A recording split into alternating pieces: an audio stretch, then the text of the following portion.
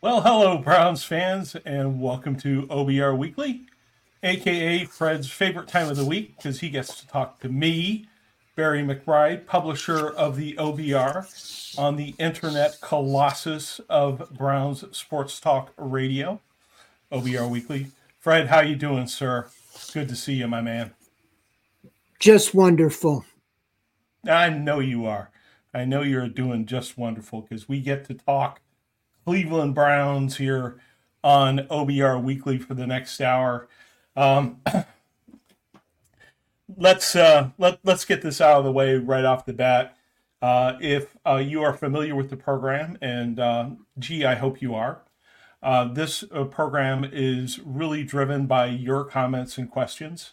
I prepared like 4 or 5 questions for Fred that will take like 10 minutes to go over. The rest of it is your show. So please hit us up with your comments and questions in the chat room. We'll get them in the queue as quickly as possible, and we'll drive through them. There's a I'll couple say things. something here. Please, Okay. please give me questions because his are so lame that that I get tired of trying to please him Mm-hmm. and placate him. So give me some good stuff, man. Exactly. Fred is relying on you for interesting questions because here's an example of a Barry question, right? Deshaun Watson avoided talking to the media today, and frankly, after some of the things the national media is saying about Watson, who can blame him for not talking to the media? At any rate, um, the Browns quarterback limbo as Watson rebuilds strength in his shoulder. PJ Walker will helm the offense again this week in Seattle against the 4-2 Seahawks, who've only given up 118 points. The Browns have only given up 115, so that's pretty good for the Seahawks. At any rate, Fred, full week of practice for PJ Walker. Are you expecting to see improvement from Walker given the whole week of practice? Anything noticeable this week versus the last 2 games we've seen from Walker? Well, to be honest, anything would be an improvement. I think he's the worst ranked quarterback in the NFL right now, which doesn't say much. Um, I mean, he's completing 50% of his passes. Um, I mean, I would hope so. I would hope that, okay, if they're going to tailor a game plan for him, they would simplify it and just find something that he does good or does well and just stick with that. Um, because I haven't been able to figure out what that is. I was under the impression that when they had Deshaun Watson, Joshua Dobbs, and they drafted Dorian Thompson Robinson, that they wanted all these quarterbacks with the same skill set. And I assume PJ Walker had a similar skill set. I have come to the conclusion he does not have a similar skill set. He doesn't run the ball. I Mm. mean, he can do a little eluding the pass rush, but he doesn't take off and run. And I think you need to have a little of that. In fact, I'm a proponent right now that if you're going to go with Walker, they don't have to say this, but I would put together a package for DTR to have him specifically come in and do a few plays, namely take off and run, or do some things like that because I'm sorry. I mean, they won the last 2 games, and a win is a win. And he was at the controls. But does anybody think that he was the one to lead them down the field, really? I mean, you had penalties that both games bailed him out. He did make a throw to Moore, which was big, and I'm not taking away. He did make a couple throws, but I do not like, what I've seen from him. And I know it's a small sample size, but yeah, I'm glad that they made the announcement today and get that out of the way because our story every day has been cut and paste. Deshaun Watson is day to day. Deshaun Yeah. Watson is day to day. And at least now this week, he's not day to day. It's more like week to week. But I don't know. I mean, he's got to get better. But if he doesn't get better, I don't see him winning. That's for sure. Right. Well, they're going against a 4-2 team this weekend at Seattle. They're wearing their retro uniforms, which is going to make it that much harder to beat them, because they're wearing the old school uniforms. Right. But the thing that worries me about Seattle is they're sixth. Their defense is sixth against the run. If we can't run the ball, and that's my next question is going to be about the running attack. But if we can't run the ball, that puts it all on PJ Walker, and that's not how we want to run our offense. So let's talk about what's happening at running back. They're even thinner than they were before. Looks like Jerome Ford is going to be out for a couple of weeks. The question I have is Kareem Hunt. He was supposedly on a limited pitch count last week because of thigh injury, and he didn't practice today. When according to your story, Fred, is there any improvement with that thigh injury? Is he going to be on a pitch count again? Is it going to be the Pierre Strong show? Do we know anything about that, Fred? Well, they're certainly not going to tell us anything. We did talk to Kareem Hunt. I got some video clips, of his interview. He's looking forward to being this is what it isn't the way that he dreamed it up, but this is his golden opportunity. He wanted to go somewhere, be a feature back. The Browns let him go. He didn't get an offer. The way things worked out when Nick Chubb went down, they brought him in, and now Jerome Ford has went down. That has totally opened the door for him to be the bell cow, to be the feature back. He's not going to miss this game for the world. Now, Kevin Stefanski was asking, he said he didn't have any concerns that Hunt wouldn't be ready for the game. I don't either. I expect him to be out there tomorrow. Last week, it was a game time decision, and I was told that he implored to play. It's a good thing he did because basically he scored 2 touchdowns. Right. So now, because it's still the thigh injury, who knows? But yeah, they're extremely thin. If you looked at my video today, I videoed the running back room. They were practicing, and there was 3 of them. 2 of them were signed today to the practice squad. So you had Pierre Strong, Jordan Wilkins, and Nate McCrary. McCrary and Wilkins are on the practice squad. They were both with the team in the spring. Stefanski said he expects to have 3 running backs for the game. So that would be Hunt, Strong, kind of in the number 2 role. And the third one would be whoever they pick. I would guess right now it'd be Jordan Wilkins because he was doing some kickoff returning today. So I think they cut McCrary to sign Wilkins or somebody back when they were going through that. So yeah, they're thin there. I really think that they're counting on Hunt being able to go, and I would hope that he'd be able to take the lion's share of carries, and and Strong has looked pretty good in his alternate usage, but they really need to have something in the running game. You take that first play out or second play that Ford went 69 yards, that was a big chunk of their rushing for the day. I mean, I could not believe that Ford had 2 carries for 77 yards and a touchdown. He finished with 74 yards. Every carry pretty much was a negative the rest of the game, Right. So, right. Yeah, it's going to be tough. And I think the Seahawks are adding Frank Clark, who used to play for the Chiefs. He's from Glenville High School, and Pete Carroll, I saw, said that he expected him to play already this weekend. So that doesn't help things. But yeah, it's going to be tough, especially like you said, they're going to take away the run and make the Browns throw the ball. And, I'm not that confident in a 50% accurate quarterback. You can't get the ball to Mari Cooper. They got to change some things up to get some quick hitters and get real, Gardner Minshew isn't that good either, but they found a way to run pass options and quick slants and quick outs and you saw a missed tackle, 75-yard touchdown, Mm-hmm. out there on the first or second, right off the bat, first series, the 59 on a blown coverage. So Brown's got to find a way to get the ball out to Cooper, Peoples Jones, Moore right away and not let the pass rush just bury Walker. You know, I think what I'm hearing is that Stefanski's going to have to game plan the hell out of this one, right? Because this is a defense that can stop the run. We've got a quarterback who is not going to pass for 400 yards. The Seahawks have some defensive backs who are very good at swiping the ball. They've got Jamal Adams back there.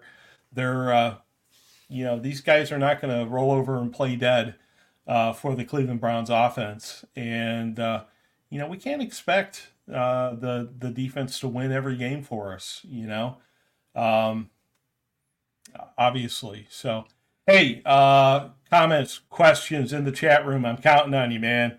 Hit us up. I'm going to go jump to those right now. Get away from my lame questions.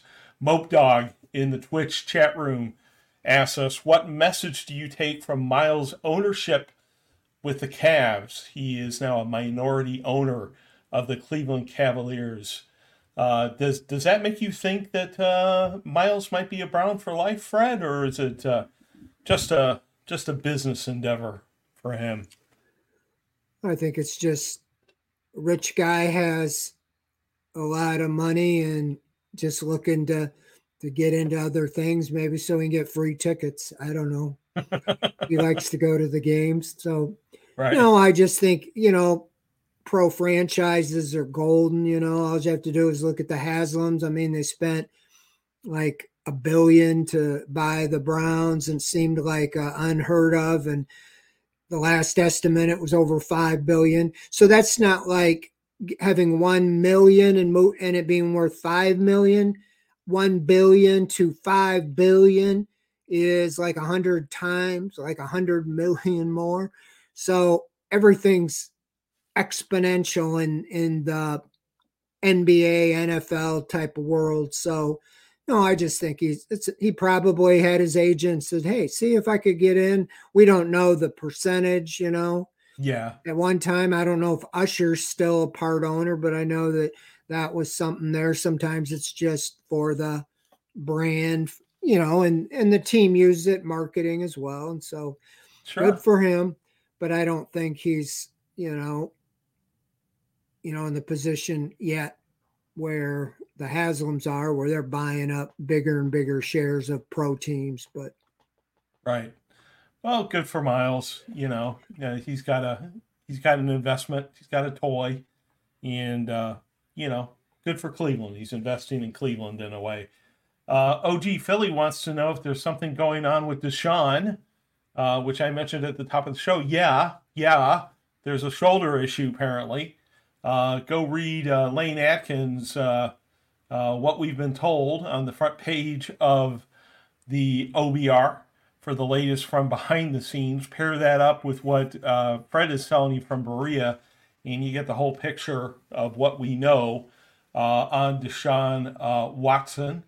Now, Connie has stepped up in the YouTube chat room with a question that I was expecting to get a bunch of times here in the chat room, because it is all over the forums. It is all over Ask the Insiders, what everybody wants to talk about, which is, if Watson is going to be out for any extended period of time, or if this thing is going to linger,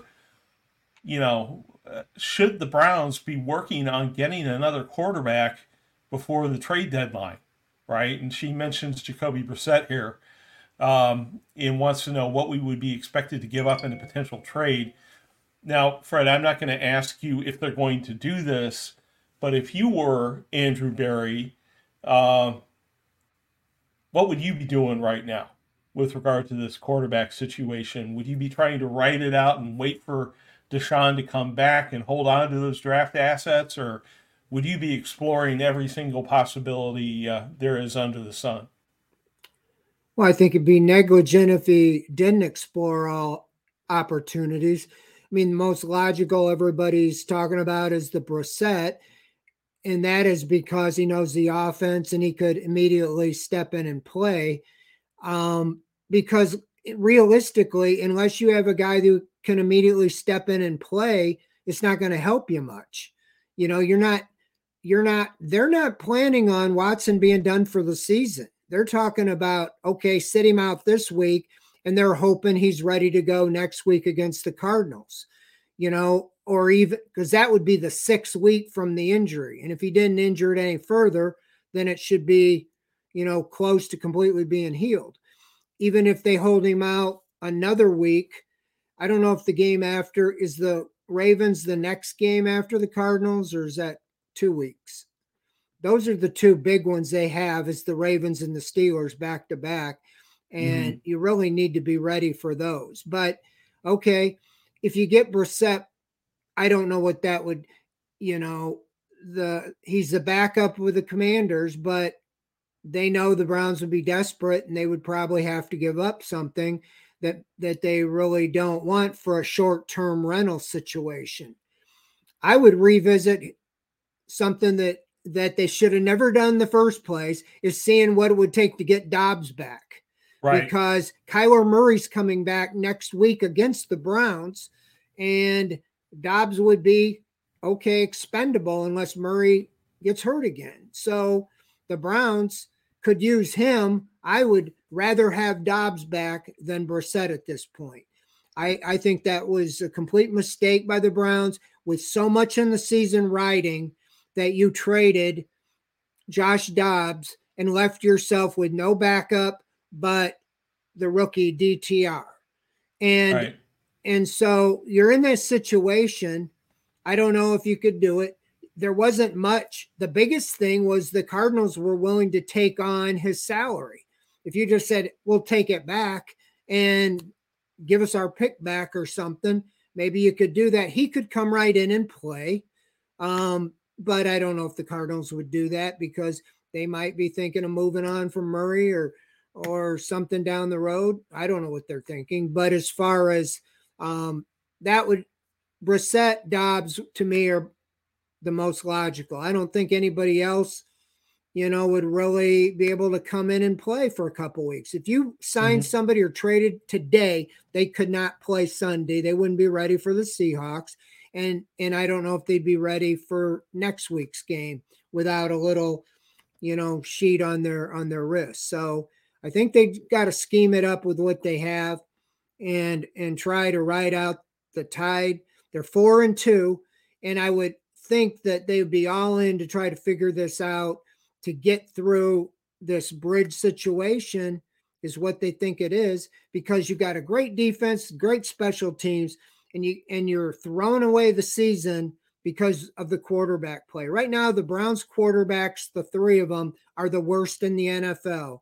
I wrote it in that story that I put out today. It's like that their completion percentage, the rating percentage, it's just abysmal.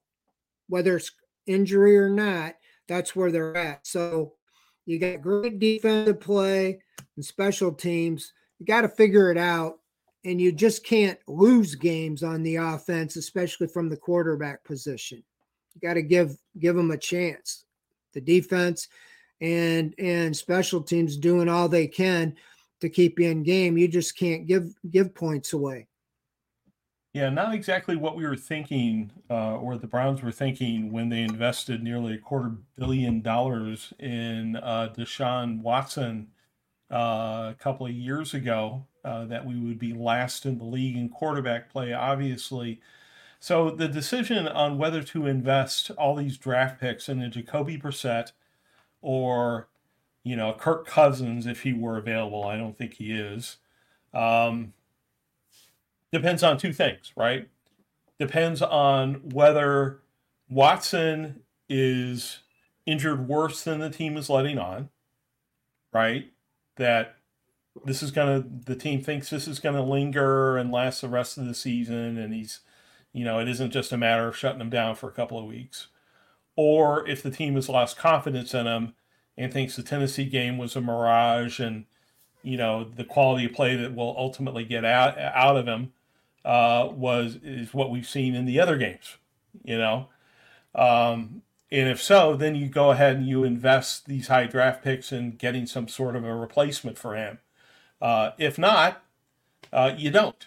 And at this point, it seems like Andrew Berry, because we're not hearing buzz of all these rumors about them going after some big name quarterback, seems to think that Watson will come back in a couple of weeks, and that Watson will, return to the level of play we saw against Tennessee. Do you agree or no? We talked to Andrew Berry 3 weeks ago today during the bye, October 4th, and was asked him directly, this injury are you worried that this will linger? He said, this is a short-term injury, and we expect him fully to be able to go and the assumption was at the end of the bye, which would have been the 49ers game. Obviously, that didn't happen.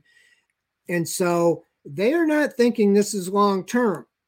I don't think they're holding anything. I don't now if they were just going by Watson and hoping, that's not very, very good planning to just hope he's going to be okay. But everything they were told, they think that it should be no more than 6 weeks. If they were going to put him on injury reserve, if they would have done it as soon as he couldn't play in the Ravens game, he'd be eligible to be back, by now. And he might even be healthy by now. And so, yeah, I think they're all in on this, and they're counting on him playing like he did against the Titans. I think that what's going on is whether last week they said or they didn't push him to the point. I have to think they pushed him to the point to make all the throws out in practice to prove to them he was ready to go. Because why else would they put him out there? You should have just left him until at least this week, And so, I mean, it's the strangest thing. I think this has been totally mishandled. It just seems like they were hoping more than having any basis because to say he's completely okay and then he starts the game and then when he gets hit, he's pulled and he's not going back in because they want to protect him. Right. Well, right. You said he's cleared. They were talking the concussion, but they never really addressed the shoulder issue. Now it's coming out that there was swelling in there. After the game, we asked Watson, did he loosen up? Did he test? He didn't even throw. After that injury, he didn't even try to throw on the sideline. His body language was telling me that he knew that he was hurt more.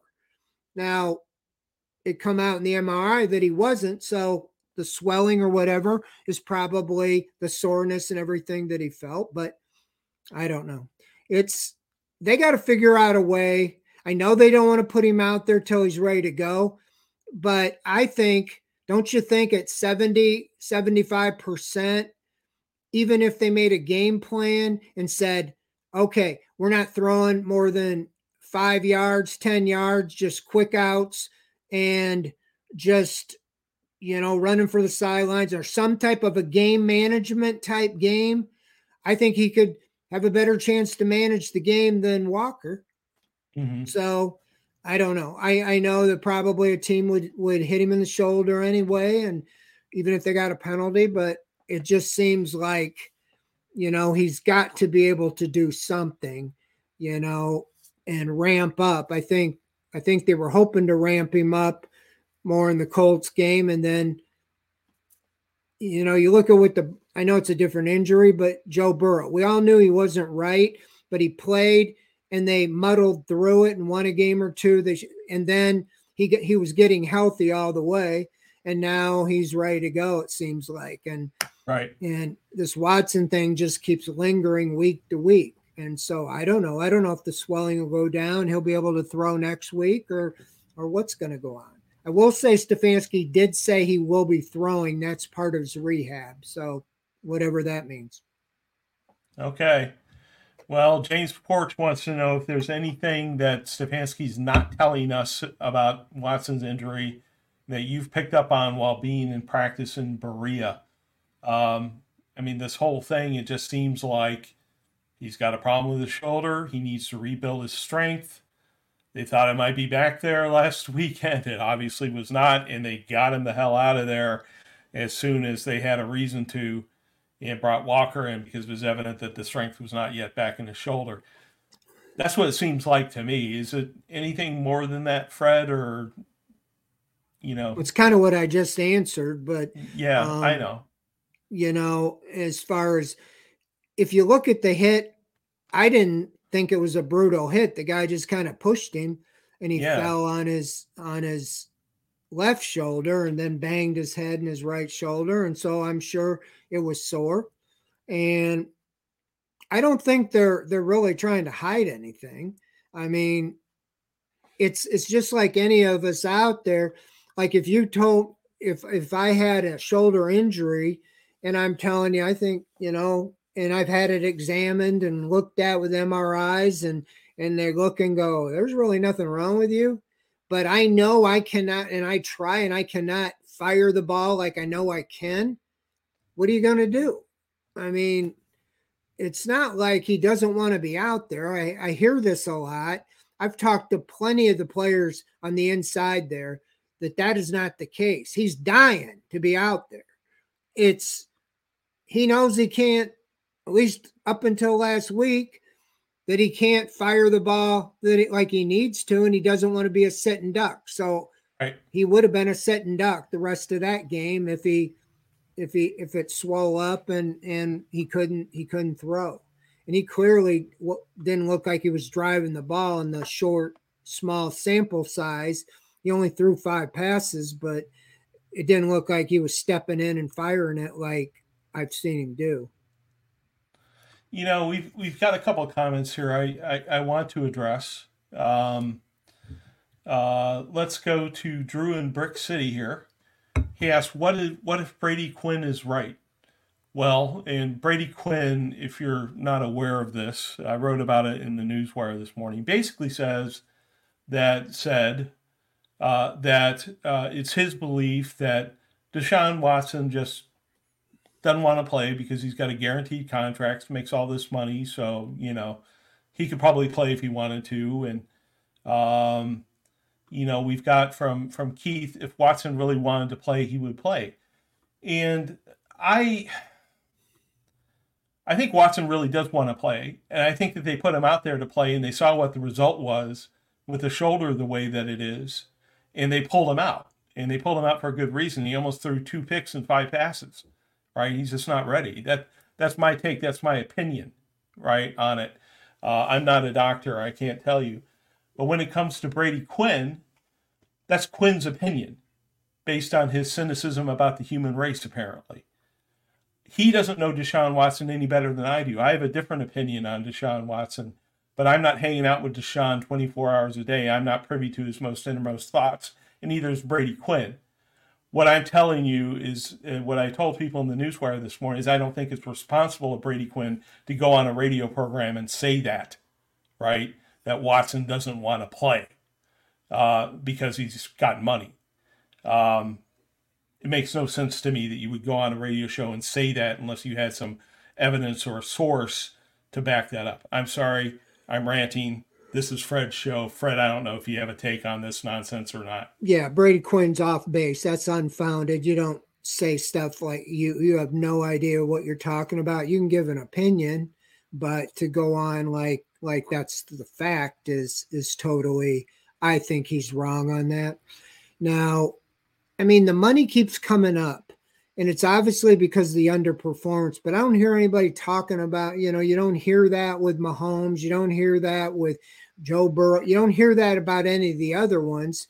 It's because he's underperforming. And so that's the bottom line. He is a competitor, and he knows that he got a lot of money, and he knows there's a lot of criticism about him.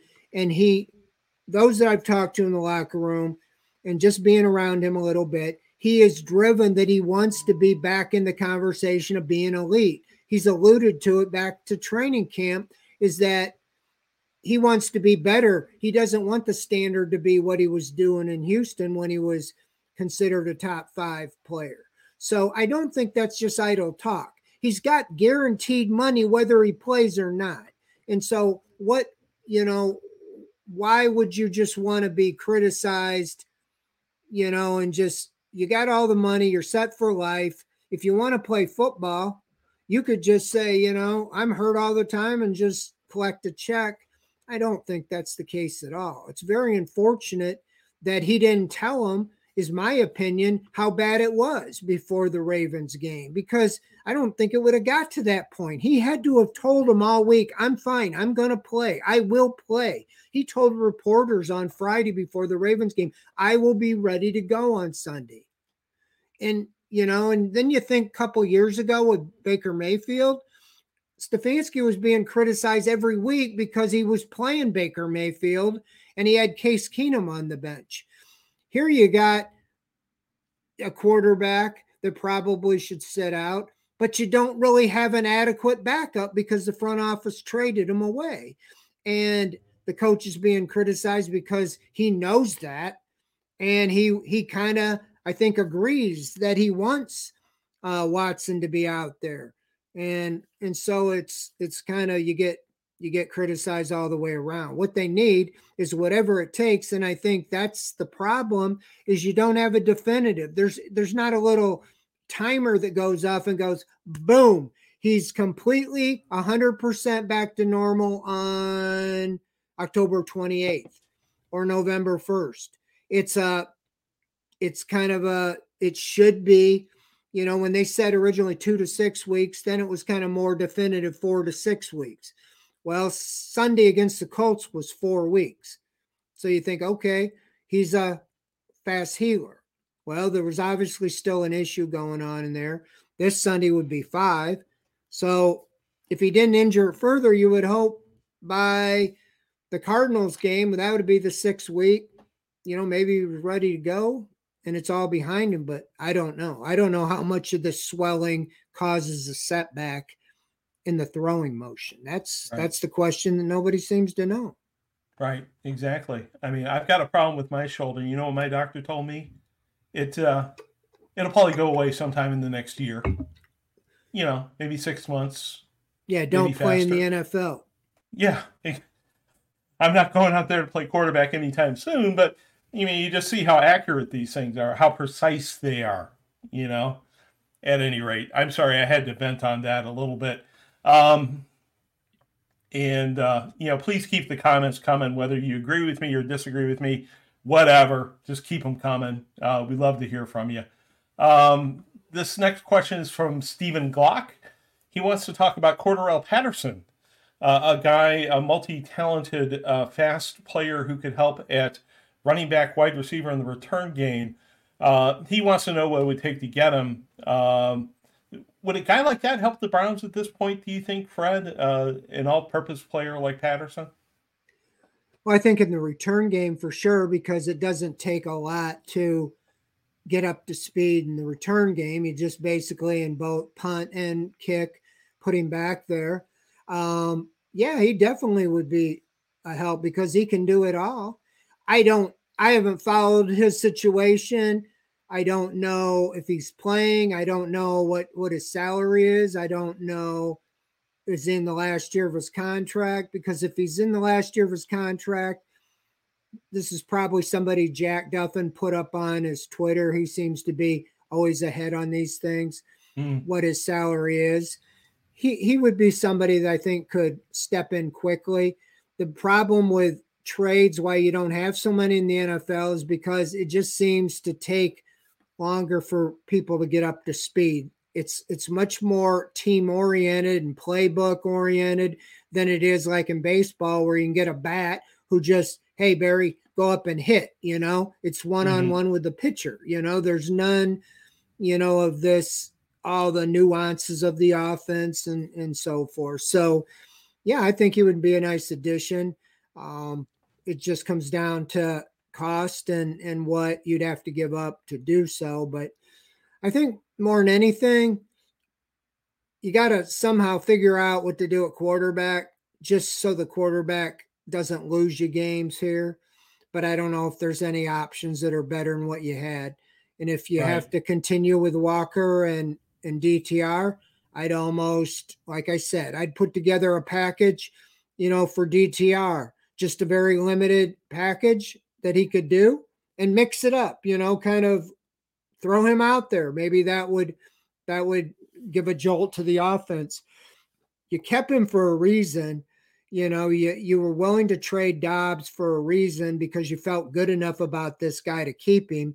And I have to think they feel that Dobbs would have been better than PJ Walker, or they would have signed PJ Walker in the offseason. So you see what I'm saying? DTR, they had to like him enough to favor him over a guy like PJ Walker to begin with.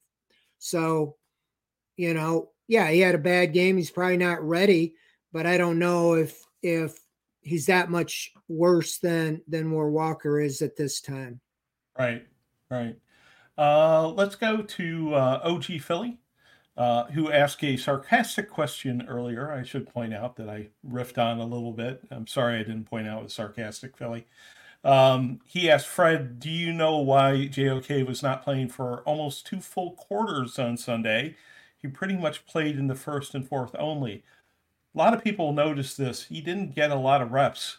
And Jack Duffin wrote about it in terms of the stock up, stock down article that he did, which you should go read if you hadn't yet. Did we get any reason? Was that he was hurt, or coach's decision, or any reason why we didn't see that much of JOK on Sunday? No, there was no press box announcement about injuries during the game. There was very few. The only update we got was, no disrespect to Alex Wright, but they updated Alex Wright in the press box, but everybody was waiting on the Deshaun Watson. They never, in the press box, they probably said more on TV than they did to us. We're there watching the game, traveled there and could get no answers other than they finally said, oh, he's cleared from the concussion. Well, that's great, but that isn't why he's standing on the sideline. And they never really did say an injury designation. But JOK, no, nothing was mentioned. Nothing was mentioned after the game. I don't know. I don't know if Schwartz held him out for a mistake, or I thought I read somewhere Pro Football Focus had him graded out as one of the better defensive players for the game. Maybe I misread that, but I didn't notice he was out that much. Yeah. I got to be honest with you. Pro Football Focus is sort of, for me, losing some of its charm, I guess you would say. They're revising their ratings and a lot of stuff like that these days. Well, I don't know. I don't know if it was them. I read somewhere that the rating was that he played pretty well, but if he was benched or pulled or injured or whatever, we never heard anything. I did see Tony Fields out there a lot more. Yeah. I Tony thought he was Fields in was for out there a great Walker. deal. Let's keep talking about the defense a little bit. Obviously, incredible game from Myles Garrett. The turnovers finally started coming. The defense was a huge portion of why they won that game, but they gave up 38 points. The Colts schemed them very well. Gardner Minshew had a very good game against them. Moke Dog wants to know if that's a trend. But did you see anything worrying about that, Fred? They gave up a lot of yards to the Colts. Did the Colts coach, figure them out? Well, I did think they had a good scheme, and that's kind of what I'm calling for. Scheming with Gardner Minshew and with Stefanski, with PJ Walker or the Browns quarterback, is scheme with what you have to be successful. Minshew, Myles Garrett did say that the RPO or him running, they weren't expecting him to use his legs as much as he did. The previous game, he threw 3 interceptions, so they might have said, instead of throwing the ball, why don't you just run? And he did. And he had 2 touchdowns running. And so that, if there's any trend, Lamar Jackson had some success doing that, and so did Minshew. I think teams are going to probably attack that more with the Browns defense. until they get that figured out. But as far as the 38 points, yeah. They came into the game giving up 200 yards a game on defense, number one in the NFL. They're now about 243. They're still number one in that. But they give up 456 yards to the Colts. To me, from my observation, it was the secondary, the same problem they had with George Pickens, in the Steeler game, that quick pass. They missed the tackle and he goes 75 yards. Greg Newsome missed a tackle there, key in the game, should have cost him the game. 75 yards to Michael Pittman, that he missed the tackle, and so did Emerson.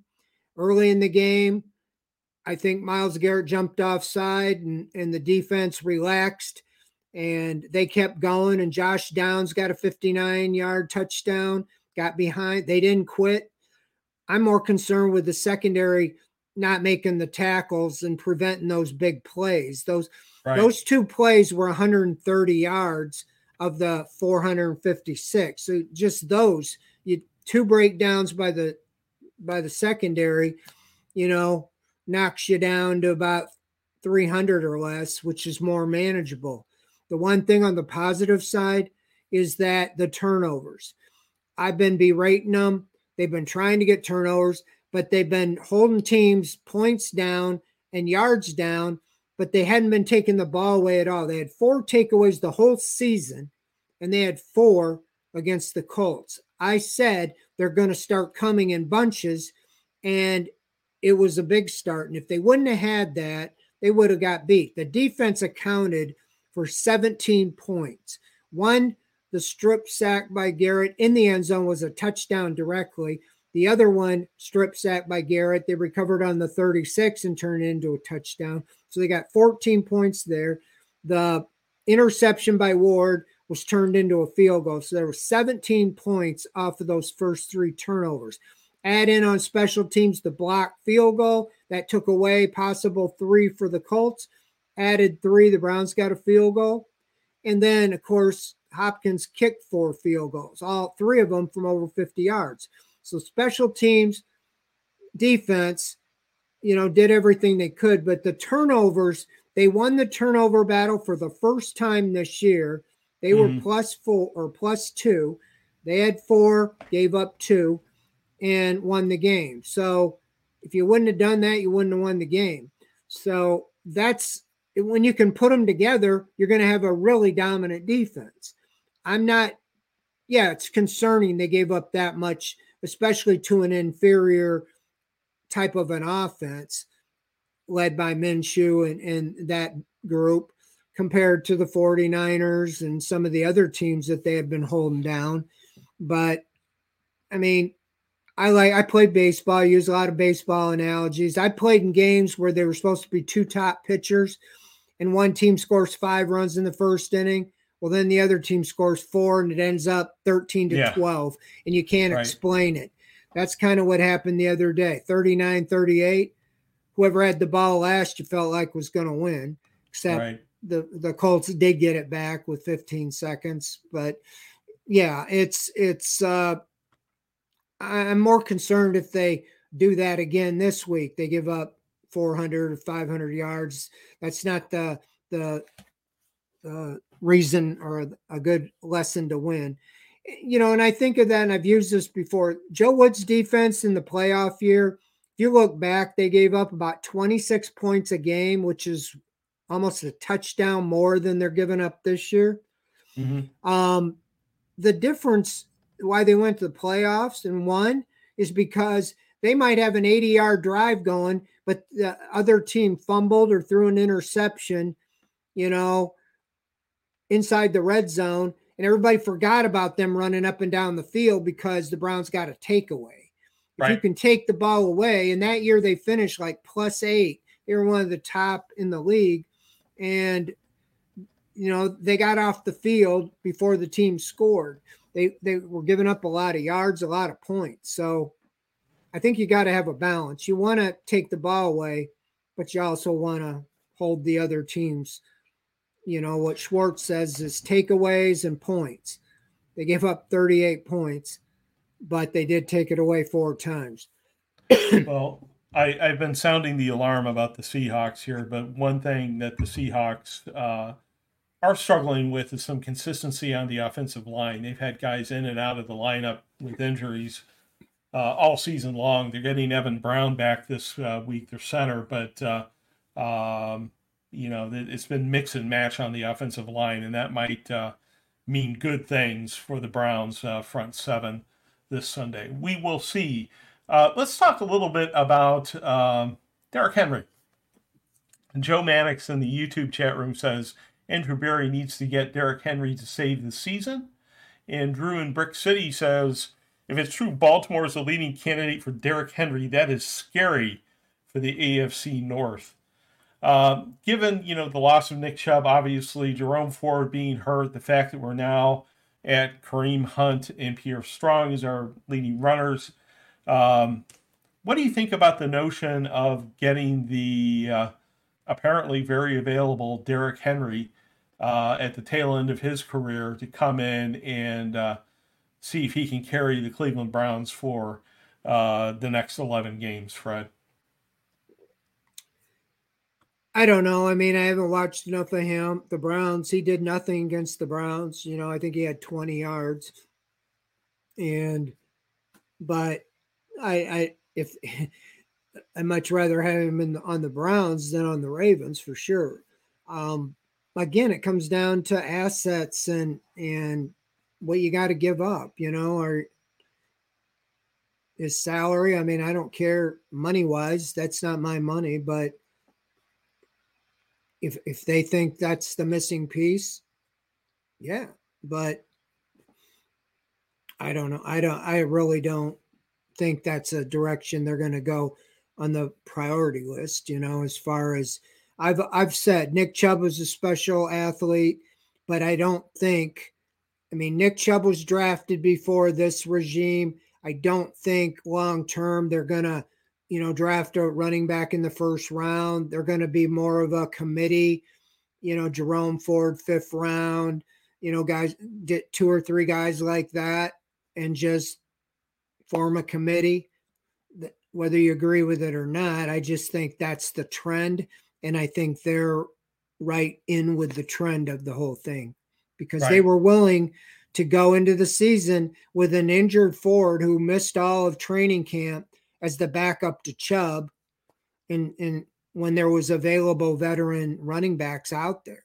Kareem Hunt was available all training camp, but they still didn't bring him in until Nick Chubb went down. So I would be highly surprised if they went all in to try to get Derrick Henry at this point.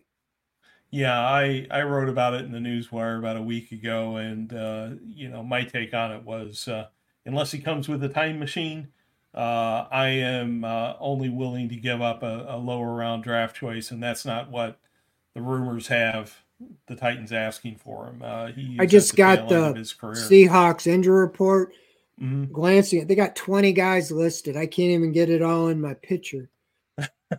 Now I don't know if they're all just resting or what, but 20, that's half roster. Maybe Pete Carroll's one of those overboard injury guys. Yeah, that's almost Belichickian, the putting people on the injury report to make us think that they're limping into battle. I have a hard time believing it. Everything I hear is that the Seahawks are getting healthy. Doesn't matter. In the YouTube chat room says he's heard rumors of Autry from the Titans to bolster the defensive line. I've heard that Autry was on the block, but I haven't heard him connected to Cleveland. I'd be interested to know if there's been a connection to Cleveland. At any rate, he says, could getting more defensive help solidify the actual identity of this team instead of trying to get more offensive help? There's talks of all kinds. The Browns. What's her name? Diana Rossini said the Browns are both buyers and sellers at the trade deadline. I'm not sure exactly what that means, but would you see Andrew Berry sort of going over the top with the defensive line, bringing in yet more talent to try to increase the domination of this defense rather than, paying high draft choices for an offensive help?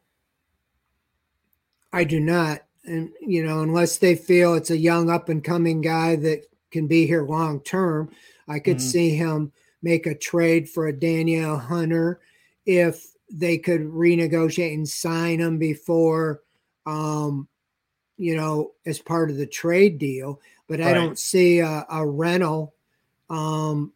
He's usually looking, his MO is, you saw it in free agency. It's usually guys ascending or coming off their rookie deals, like an Obo, Carankwo, those type of guys are who they're interested more term. We saw it with Juan Thornhill. We saw it with John Johnson a couple years ago.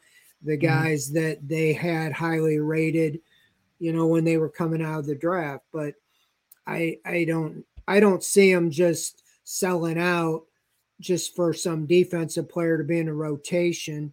Um, I think they like the rotation they have. It could change with an injury, but I think the focus would be on the offensive side of the ball. The offense needs to, be able to do their fair share. You know, you went out and overhauled the defense and special teams with new coordinators, Jim Schwartz and Bubba Ventrone. The defense is number one in the NFL, and the special teams, I think, is number two by at least one ranking I saw. And so the offense was supposed to be fireworks, and right now I think they're 31st, yeah, in the NFL, and in passing yards, and that was supposed to be really what lit things up. So I would think any help needs to be on the offensive side, whether it be help on the offensive line or in the backfield, quarterback, receiver, somewhere there. right, right. Interesting question from the FizzBiz here. Um, Obviously, this communication about what's going on with Watson has been garbled, to say the least. Um, he points back to issues with dealing with Baker, OBJ, now Watson.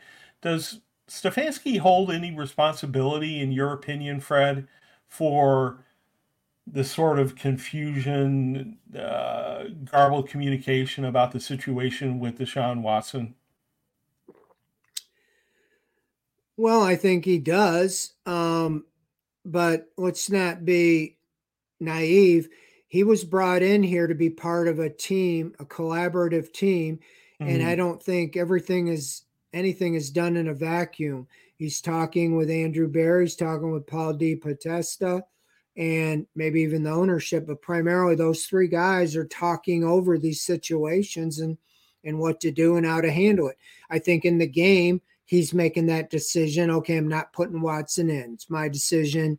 I'm getting paid to make the tough decisions. But I think as right, far as game planning on how do we handle things, I think there's input by all these others. But on the field, those are his calls. Just like I think it's his call. He said, "Hey," and he probably ran it by the other two, and they came to the thing. Yeah, let's hold him out. That's probably the best. We agree with that.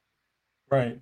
Yeah, I mean, the specific question about whether somebody's dictating maneuvers to him, um, I really don't think that's the case. I think that it is, consensus, it is groupthink, with what's going on, with the decision making within the team. And sometimes that does come out a little bit muddled when you've got multiple people engaged in the decision making.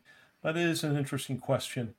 Um, Well, it's really, going back to the Baker thing, that was the head scratcher all along because here I clearly Mayfield wanted to play, but you were paying Case Keenum $7 million, and he was under Stefanski, had the best year of his career, and led them literally to deep into the playoffs in Minnesota, and yet you wouldn't even go to him with a banged up Mayfield. So, right, never really got the total answer on that one. But as far as, I think he learned from that situation. But I don't know. I think they mishandled this all the way from the get go.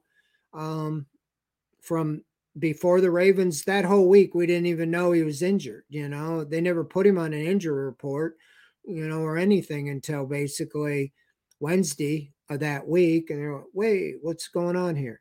Yeah, yeah, yeah. That one was very strange. James Porsche gonna finish us off here with an opportunity for us to give predictions on the Seattle game. Typically, we don't roll out our prediction article until Friday or Saturday, so Fred and I haven't written up our predictions yet. But at first glance, Fred, do you have any thoughts about this upcoming tussle with Pete Carroll and Geno Smith and crew? I think it's going to be hard. It's always tough going to the West Coast. I remember when they got rid of Bernie Kosar because they told us Todd Philcox was going to be the answer, and he fumbled the ball in the first play and Right. out in Seattle, and just a lot of good things haven't happened out there. I think they're going to have to again rely on the defense to make something happen. I don't think you can count on 17 points coming from the defense, 20 from the and special teams. But they can't get in a shootout. They're going to definitely have to put the clamps on Geno Smith and that offense, and hopefully get the turnovers to put the Browns in a position to kick some field goals and have a short field. So, yeah, I don't see right now. I'm not seeing a path that looks good to win this game. Yeah, I tragically have to agree with you, Fred. Geno Smith has sort of come back down to earth, but he is a measure better than PJ Walker in the passing game. Our rushing game is not going to scare anyone at this point in time, particularly not the Seahawks. And we're counting again on the defense to dominate, get some turnovers for us to win in the special teams game. Counting on us to sort of, Pittsburgh Steelers this one somehow. The Steelers keep winning even though they probably shouldn't. And I sort of feel like we're asking the Browns to do something similar against the Seahawks. I think it'll be close. I don't think it'll be a blowout.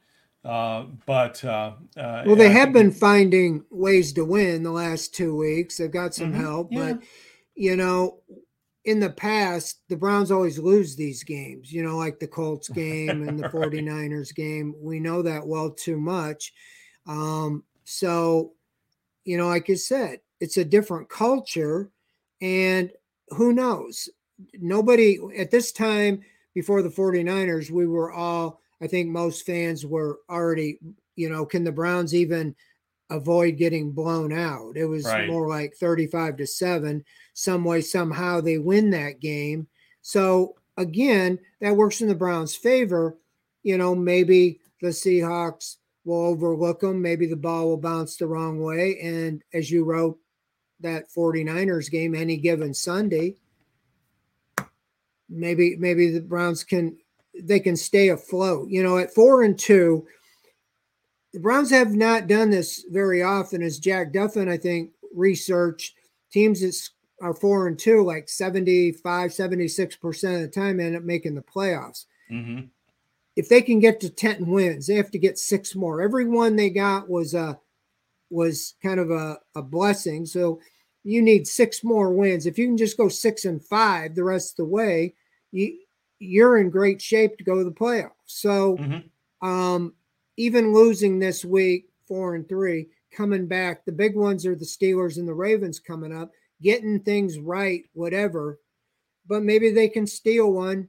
I think they stole one the last 2 weeks. So instead of their season being buried, they're still, in great shape. It's just unfortunate they're 4-2, and Browns fans have to look at this. You don't feel very good about things because of the quarterback situation. That isn't the recipe for long-term success this year. Right.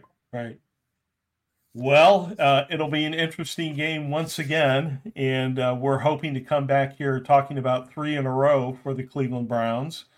And we hope that you join us next Wednesday at 7 o'clock on OBR Weekly, your home for Todd Philcox references. I don't think there's any other show out there on the Cleveland Browns that drops Todd Philcox references on a regular basis like we do. We'll see you next week. For Fred Greetham, I'm Barry McBride. Thanks for joining us on OBR Weekly. We'll see you next Wednesday. See ya. Thank you.